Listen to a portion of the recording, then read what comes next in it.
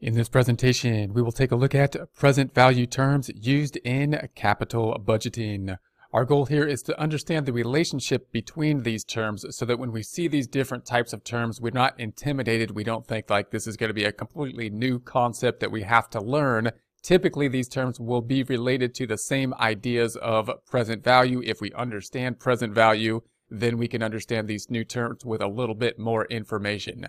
These terms will usually be based around the interest rate. So the interest rate that we are using can be a little bit confusing. We might call it different things, and we might think about how did we get to that rate in different ways. Once we've determined that rate, however, usually we're going to be applying the present value concepts in a similar fashion. Once we know how to apply the concepts, how to apply the calculations, then we could use the rate that is given. The first idea we think about with regard to the time value of money is that the future dollars are going to be worth less than the current dollars, and that typically is due to inflation. Inflation causes the purchasing power of the money to go down. A typical inflation rate is usually between 1 and 5% in the US. The rate that we use to discount then might be something that's going to be close to what we believe the rate of inflation will be. So if we had this series of payments and we want to bring them all back to year zero, this point in time, then we might use a rate that we think is going to approximate the interest rate,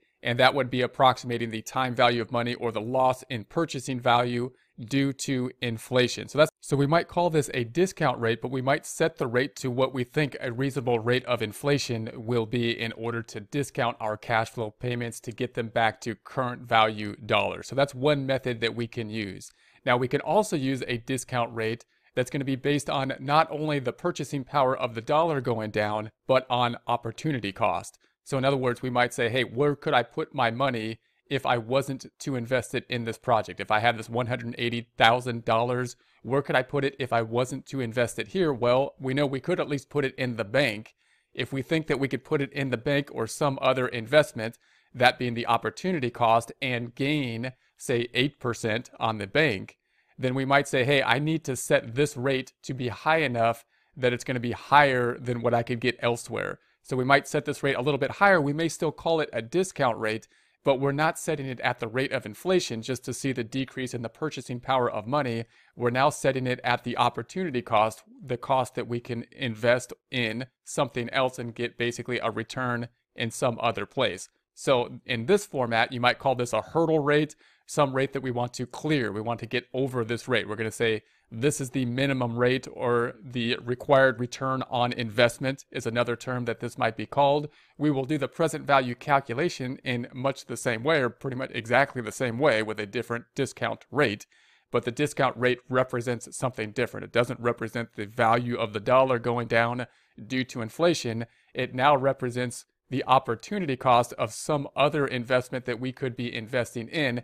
And therefore, if we were to present value this series of payments with something like a hurdle rate, then anything that comes out positive means that the cash flows are above that rate of return, and therefore would be something that would clear that test and possibly be something that we would want to invest in. The third concept that we often see is the internal rate of return, the IRR. Now, this is going to be more difficult to calculate mathematically, very easy to do with something like Excel, but the concept is easy to understand once we understand the present value. So the internal rate of return is the rate at which the net present value is zero. So in other words, if we were to pick an interest rate or a discount rate at which this flow, this series of payments, would be zero, that would be the internal rate of return. So let's take a look at some examples. This one can be the most abstract to think about, but conceptually becomes clear with examples. So let's say this is our cash flow information, and we group that information. Our initial investment is the $180,000. We have the $60,000 each year of the receipts that will happen after that initial investment, and then the salvage value is going to be the $60,000 minus the $90,000, or the $30,000 is going to be the salvage. So the 60 and the 30 is that 90. Here's our total cash flows. These in essence just match our cash flows up top. If we were to present value this with 5%, we're not going to go through the calculations here. You could use a table, you could use the formulas, or you could use Excel. We're going to go over the concepts here. We do use and calculate this in Excel if you want to take a look at that example problem. Then we would present value this and we come up to the 103,274. Now remember that this 5% we're thinking is basically close to inflation, close to the decline in the value of the dollar. So we're basically taking this cash flow and bringing it back to year $0 in terms of purchasing power is the concept of using something like a 5%. 3 to 5 in the US would be somewhere around what inflation would be. Now let's do the same type of cash flows. We have the same cash flows here, but now we're going to be basing it on 10%.